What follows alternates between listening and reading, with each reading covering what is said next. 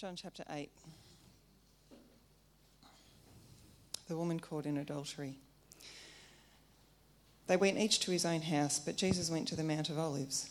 Early in the morning he came again to the temple.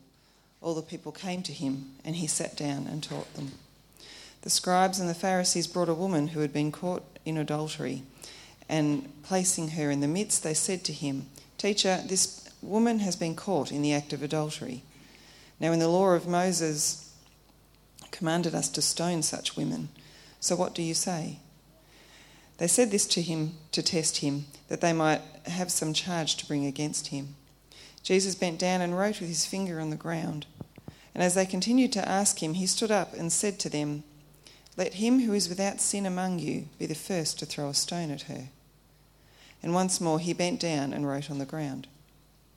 But when they heard it, they went away one by one, beginning with the older ones, and Jesus was left alone with the woman standing before him.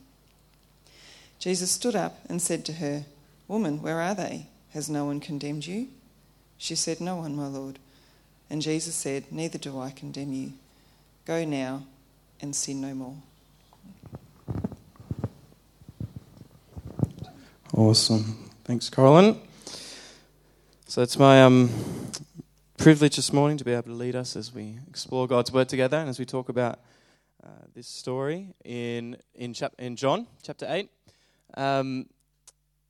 It's one of the interesting stories in the Bible where you may have noticed, if you're reading along in your Bible, that there's a little either footnote or there's a note or there's it's all in italics, and it says something about the earliest manuscripts do not include this story.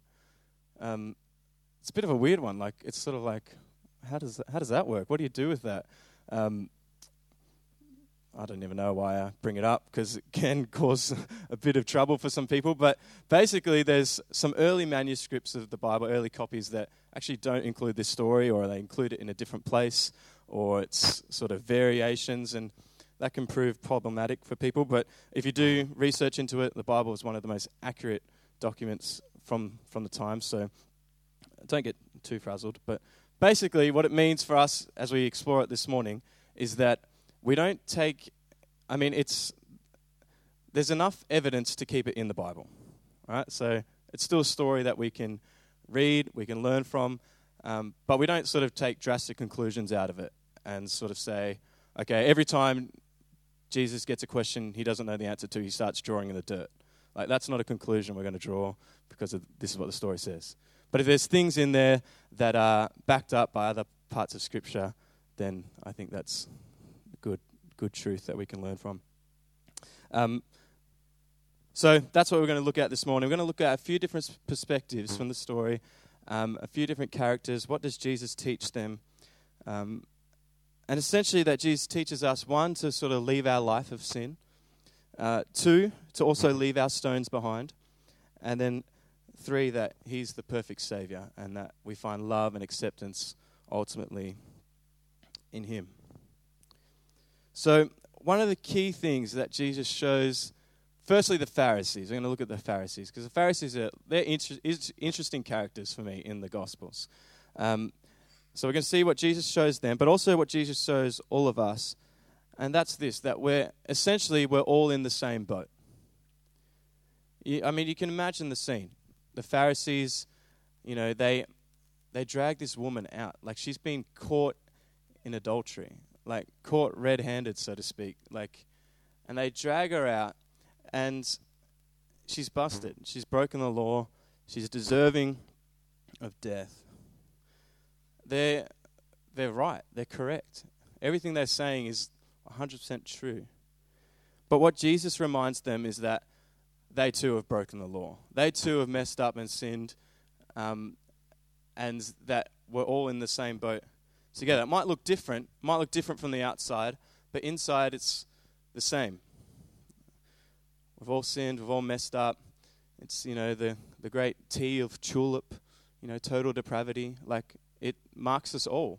We've all messed up, by birth and by nature, but also by choice. I think sometimes we can put sin in this sort of almost I can't help it sort of boat. But also, I think we need to recognize that actually, I look at my own life, I choose sin a lot. It's not just something that I have no control over, but it's also a choice. In Romans 3, it says, "No one is righteous, not even one." And then later on it says, "For all have sinned and fallen short of the glory of God." Yet the Pharisees were intent on pointing it out in other people. They were intent on pointing out other people's sin, mainly in an effort, I think, to elevate themselves. So we make ourselves look good by pointing out other people's sin, other people's faults, other people's mistakes, or anything like that. I just realized I did that before by pointing out other churches' sound and media teams. But we do it, even without even thinking. We point out other people's mistakes, other people's flaws, in a way to make ourselves look good. Jesus tells a parable in Luke 18 where he says that, he tells a story of the Pharisee who gets up to pray, and he says, thank you, God, that I'm not like these other people. I'm not like the adulterers and the unjust and the tax collectors and the murderers. Thank you that, I fast twice a week and that I'm holy and good. And that was so much of their heart and their motivation was that, thank you, I'm not like them because they're bad and I'm actually pretty good. And often when you read through the Gospels, I get like this, where you look at the Pharisees and you sort of laugh at them a bit. You're sort of like, how could they not get it? Jesus is right in front of them doing all this stuff. How could they not get it? How could they be so far away from the truth? But more often than not, I recognize in my own life, and I guess it's probably all of us as well, that actually we're probably a lot like the Pharisees in a lot of ways. That I think particularly in sort of conservative circles like ours, I think what I sort of was thinking about this week is that we have a perfection problem. We have a perfection problem. We actually spend so much time and effort trying to be perfect, trying to look good, trying to give this sense that we've got it all together. We avoid talking about our struggles. We avoid talking about our mistakes, our mess. We don't like to admit that we're wrong.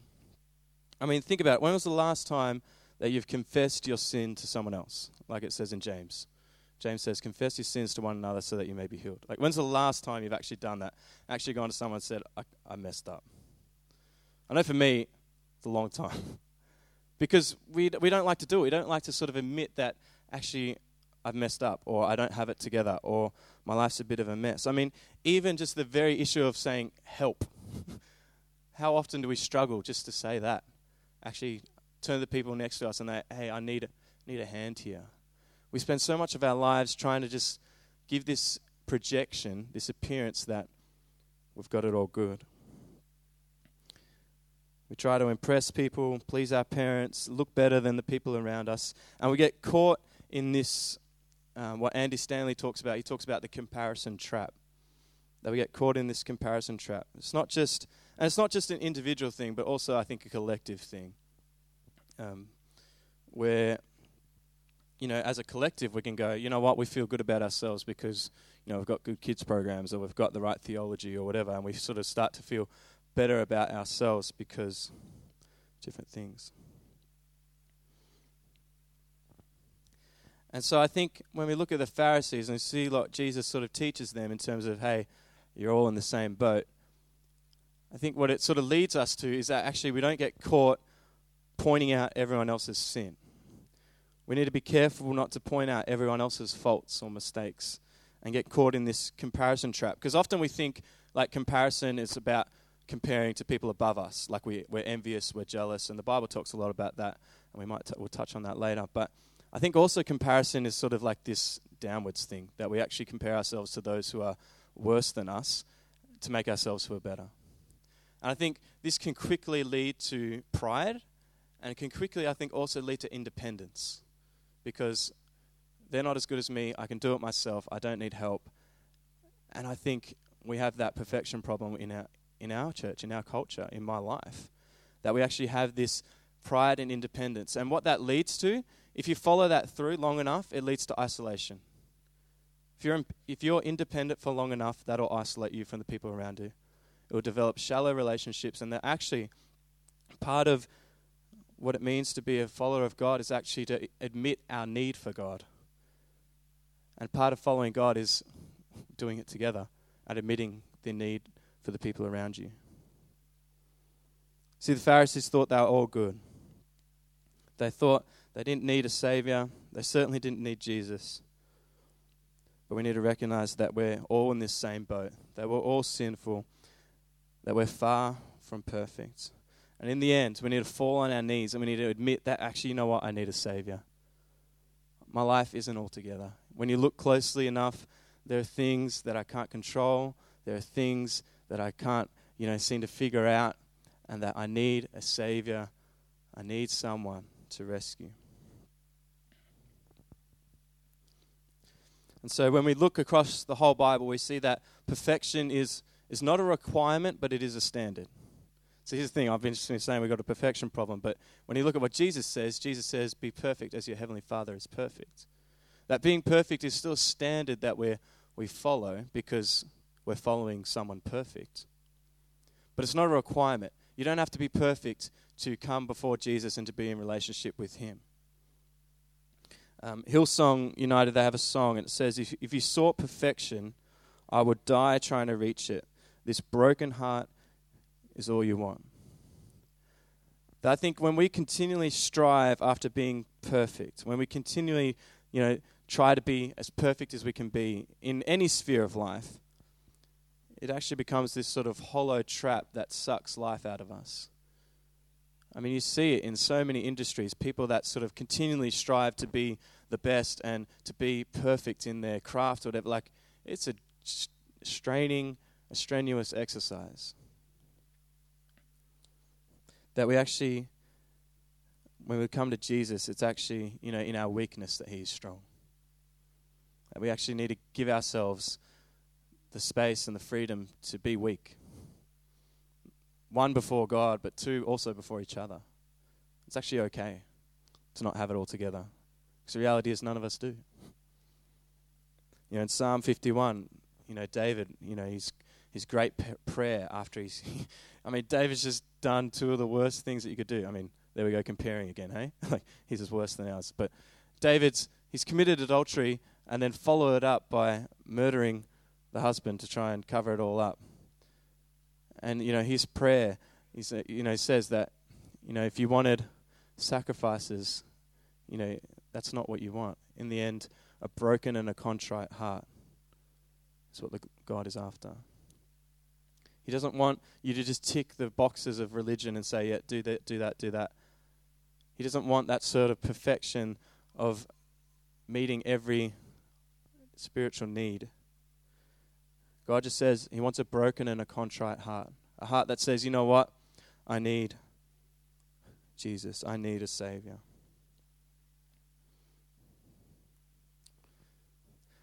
So I think for some of us, we need to hear that this morning. That actually it's okay to not have it all together. And you can breathe a sigh of relief. You can fall on your knees and go say, Jesus, I need you. And know that perfection is not a requirement to meet with the perfect one. But it is a standard that we look to follow because the person that we're following is perfect. It's sort of a weird concept to think of what is a perfect Savior? Like, what does Jesus actually look like if he's perfect? Wade and I sort of road trip the other week and we listened to a few sermons. Like, we had a lot of driving. And so, the one way to sort of keep Wade quiet when we're driving is to put a podcast on. And then he usually fell asleep. But, we listened to this John Piper sermon and he just gave this great example that I just want to, so imagine, you can sort of think of some people while I do, but imagine the kindest person you know. Imagine the most loving, the wisest, the most patient, the most intelligent, the strongest, the most tender-hearted, the happiest, the most peaceful, the most optimistic, the meekest, the most courageous, the best sense of humor, the most generous. Like, think about some of those good qualities in people and think of some of the people that come to mind and then sort of combine them all into one person and then sort of times by affinity. And not only that, but like proportion those traits so that they're like beautifully equal. Like they're perfectly just and perfectly loving. And I think then you're starting to get a glimpse of what Jesus is like. When you take sort of the broken images of God and start sort of putting them all together, and you start to get a little bit of a picture of what God is like. But even then, that's only a glimpse. Like that's how great God is, that's how good he is, that's how big he is. So far beyond our comprehension. Yet he reaches out to us. The complete opposite of sin. Like Jesus, it says that Jesus is holy. That he's set apart. So there's us in one boat, and then there's Jesus who's holy, who's set apart, who's in a totally separate boat. And yet he's the one that comes to us because in the end he's the only qualified Savior. In 1 Peter 3 verse 18 it says, "For Christ suffered once for sins, the righteous for the unrighteous, that he might bring us to God."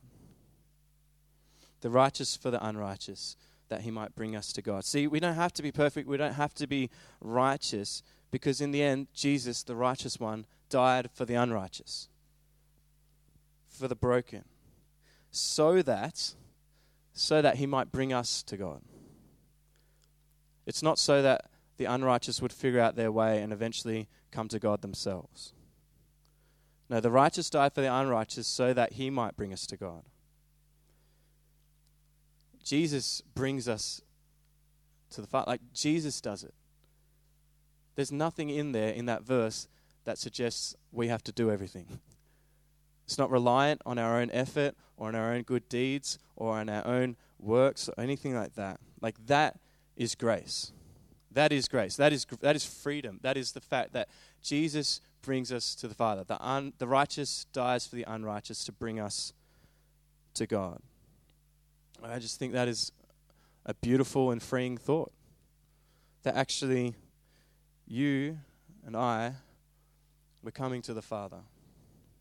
And it's not dependent on our own good effort, our own good works, our own good deeds, or anything like that. That we're saved by grace. The righteous one comes and dies for the unrighteous. I think that's the beauty of grace, and that's the Savior that I want. That's the Savior that I need, the Savior that takes me all the way. He doesn't sort of take us halfway and then say, okay, you can go figure it out from here. No, in Romans 8, it says that God sent us his Son. And if he did not spare his Son, will he not graciously give us all things? God sent his Son, and he'll graciously give us all things. He's not going to sort of send his Son and then leave you to figure it out from there.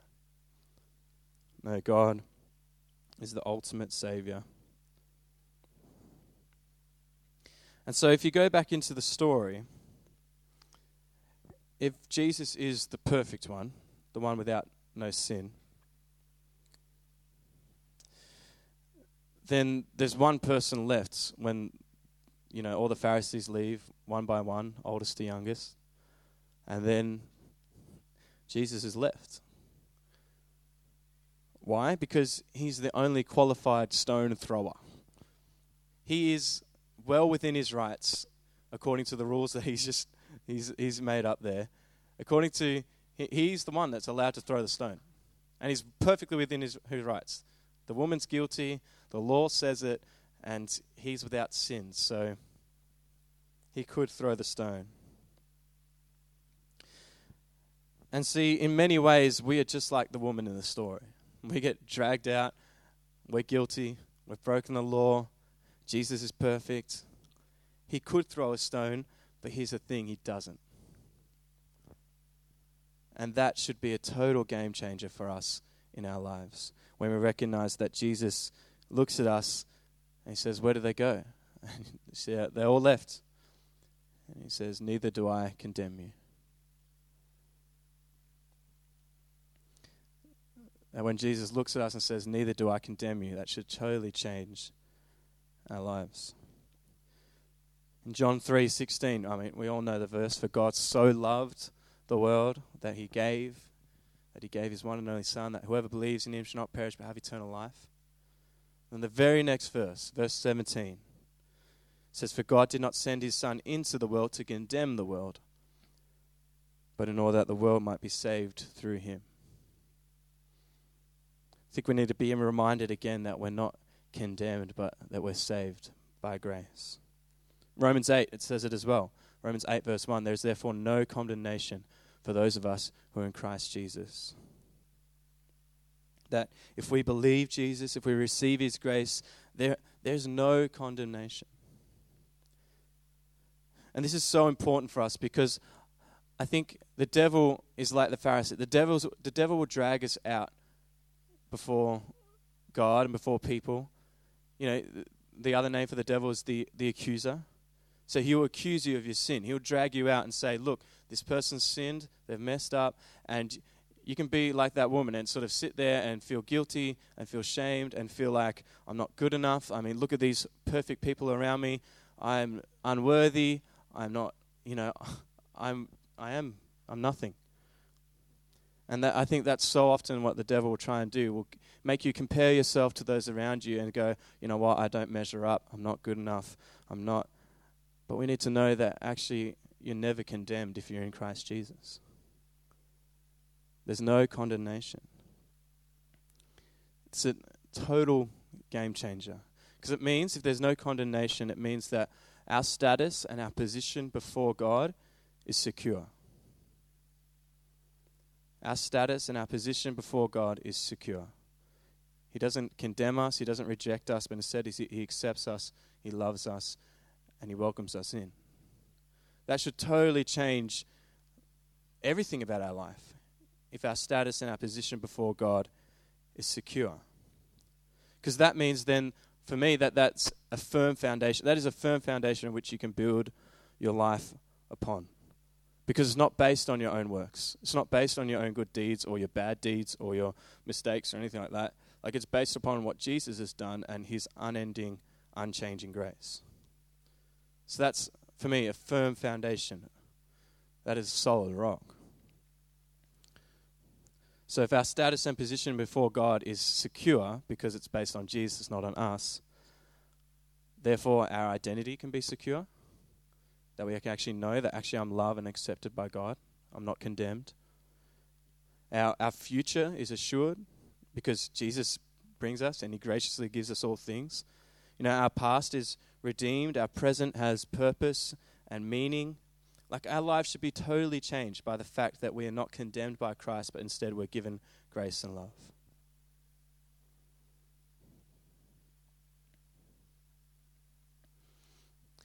And so I think we need to look to grace and look to Jesus instead of looking around and comparing ourselves to others.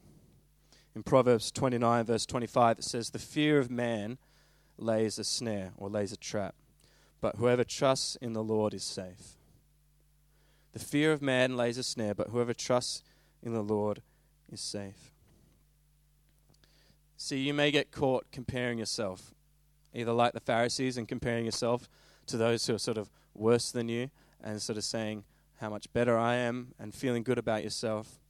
Or you may get caught like the woman and sort of look up and see, all these holy people who have caught you out and feel like you're not good enough, feel like, you don't measure up, that you don't quite have it all together like they do.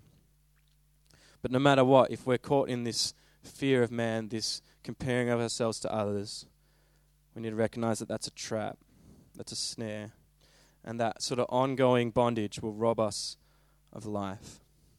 And it's in that place that we need to know that actually God doesn't condemn us. He loves us and he accepts us. And it's not the past version of you. It's not the future version of you. God doesn't just see you as a project that one day you'll get better enough and like that end version, that's the version I'm going to love and like. No, God sees you as you are right now and he loves you and accepts you. In fact, he might even like you. He's your friend, he's your father, he's your savior and king. And he's a solid, unchanging rock and foundation of which we can build our identities and our lives. See, God doesn't want your perfection, because someone perfect has already beat you to it. He's come and He's died for you so that with your brokenness, your weakness, your sin, you can come to God, who loves you and who calls you to follow Him. See, in the end, perfection is not the requirement, but it is the standard, because perfection is the one that we're following. And that is what the woman is challenged with. She comes in contact with a perfect Jesus who doesn't throw a stone at her. And Jesus offers a pretty tough challenge. He says, okay, go now, live your life as sin. Could she do it? I don't know. Could she do it through Jesus' strength and grace? I think so. Because our identity and our position is secure in Him. So for some of us this morning, that's what we need to be reminded of. That actually, we need to be reminded to leave our sin, to actually turn away, to run away, knowing that we can only do it through His strength and through His grace. That maybe we need to be reminded and convicted of the depth of our sin, but also that we'd be reminded and convicted of the magnificence of God's grace. Because I think too often we sort of say, we talk about sin and you feel bad about it, and then you try and fix it yourself. But my prayer this morning is that we would be just as convicted about our sin as we would about God's grace. That actually God's Spirit would open our eyes to both. That would see our brokenness, but that would also see God's goodness and His greatness and His glory and His grace. That the Holy Spirit would reveal both to us this morning. I think the other thing that we need to hear is what the Pharisees did, and that's we need to leave our stones behind. That if Jesus doesn't condemn people, then neither should we. Because I think so often we can be like the Pharisees and we can point other people out. We can feel good about ourselves. We can be quick to judge, quick to condemn, quick to label, quick to exclude. But we need to recognize that we're all in the same boat. If none of us are perfect, if we're all broken and sinful, then none of us should be grabbing stones to throw. And I know in my life how quick I am to do that, to judge others. And I think we need to recognize that we need to all put our stones away. And when we do that, when we start doing that, actually it begins to make it easier for people to do what we talked about at the start, to actually be vulnerable and to be weak and to be honest and real about their struggles and about their sin, about their mess. Because they know that when they do that, they're not going to be judged. They're not going to be condemned. People aren't going to throw stones and say, you terrible person, you. Instead, they're going to actually go, you know what? We're all the same. We all need Jesus. And they're going to lead you back to Jesus rather than lead you back to guilt and to shame. And that's a community of grace. That's what the church needs to be. Not people who condemn and who put down and who throw stones, but instead people that are real and honest and vulnerable. And actually, when we put away our stones, we allow people and give people the grace and the freedom to do that.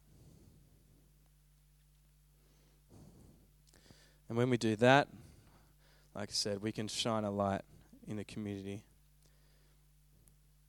We can lead people to Jesus. Not that they would, so that they would, one, they would see the gospel of grace in the person of Jesus, but also that they would feel it through the community of grace. That's my prayer, that we wouldn't just be people who sort of lead people to the gospel and to see grace in the Bible and in the person of Jesus, but also that we would be able to live it in a way that people see it just as much.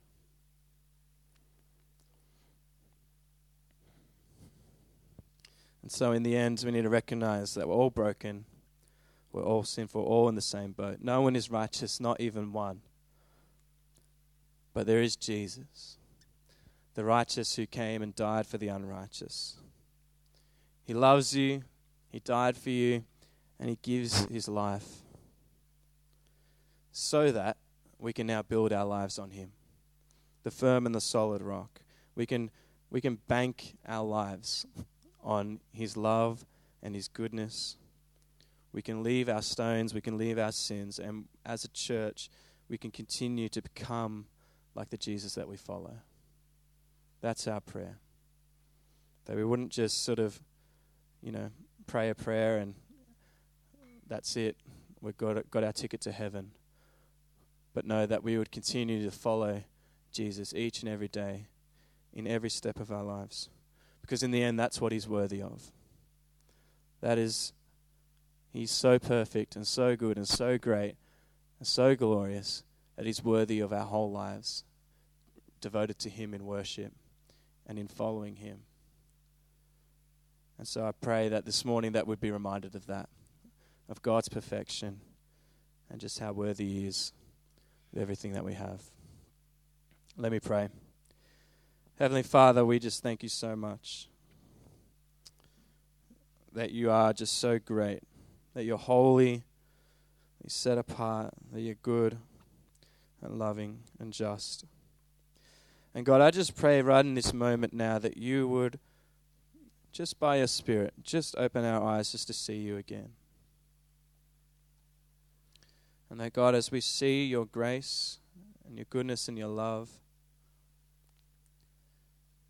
as we see your magnificence, your bigness, may we be reminded of just how small we are and how broken we are. And would that not drive us to shame or guilt or feeling unworthy, but would that drive us to our knees to recognize that we need a Savior? And the only qualified Savior is Jesus. So God, just in this moment, I just pray that you would just remind us of that.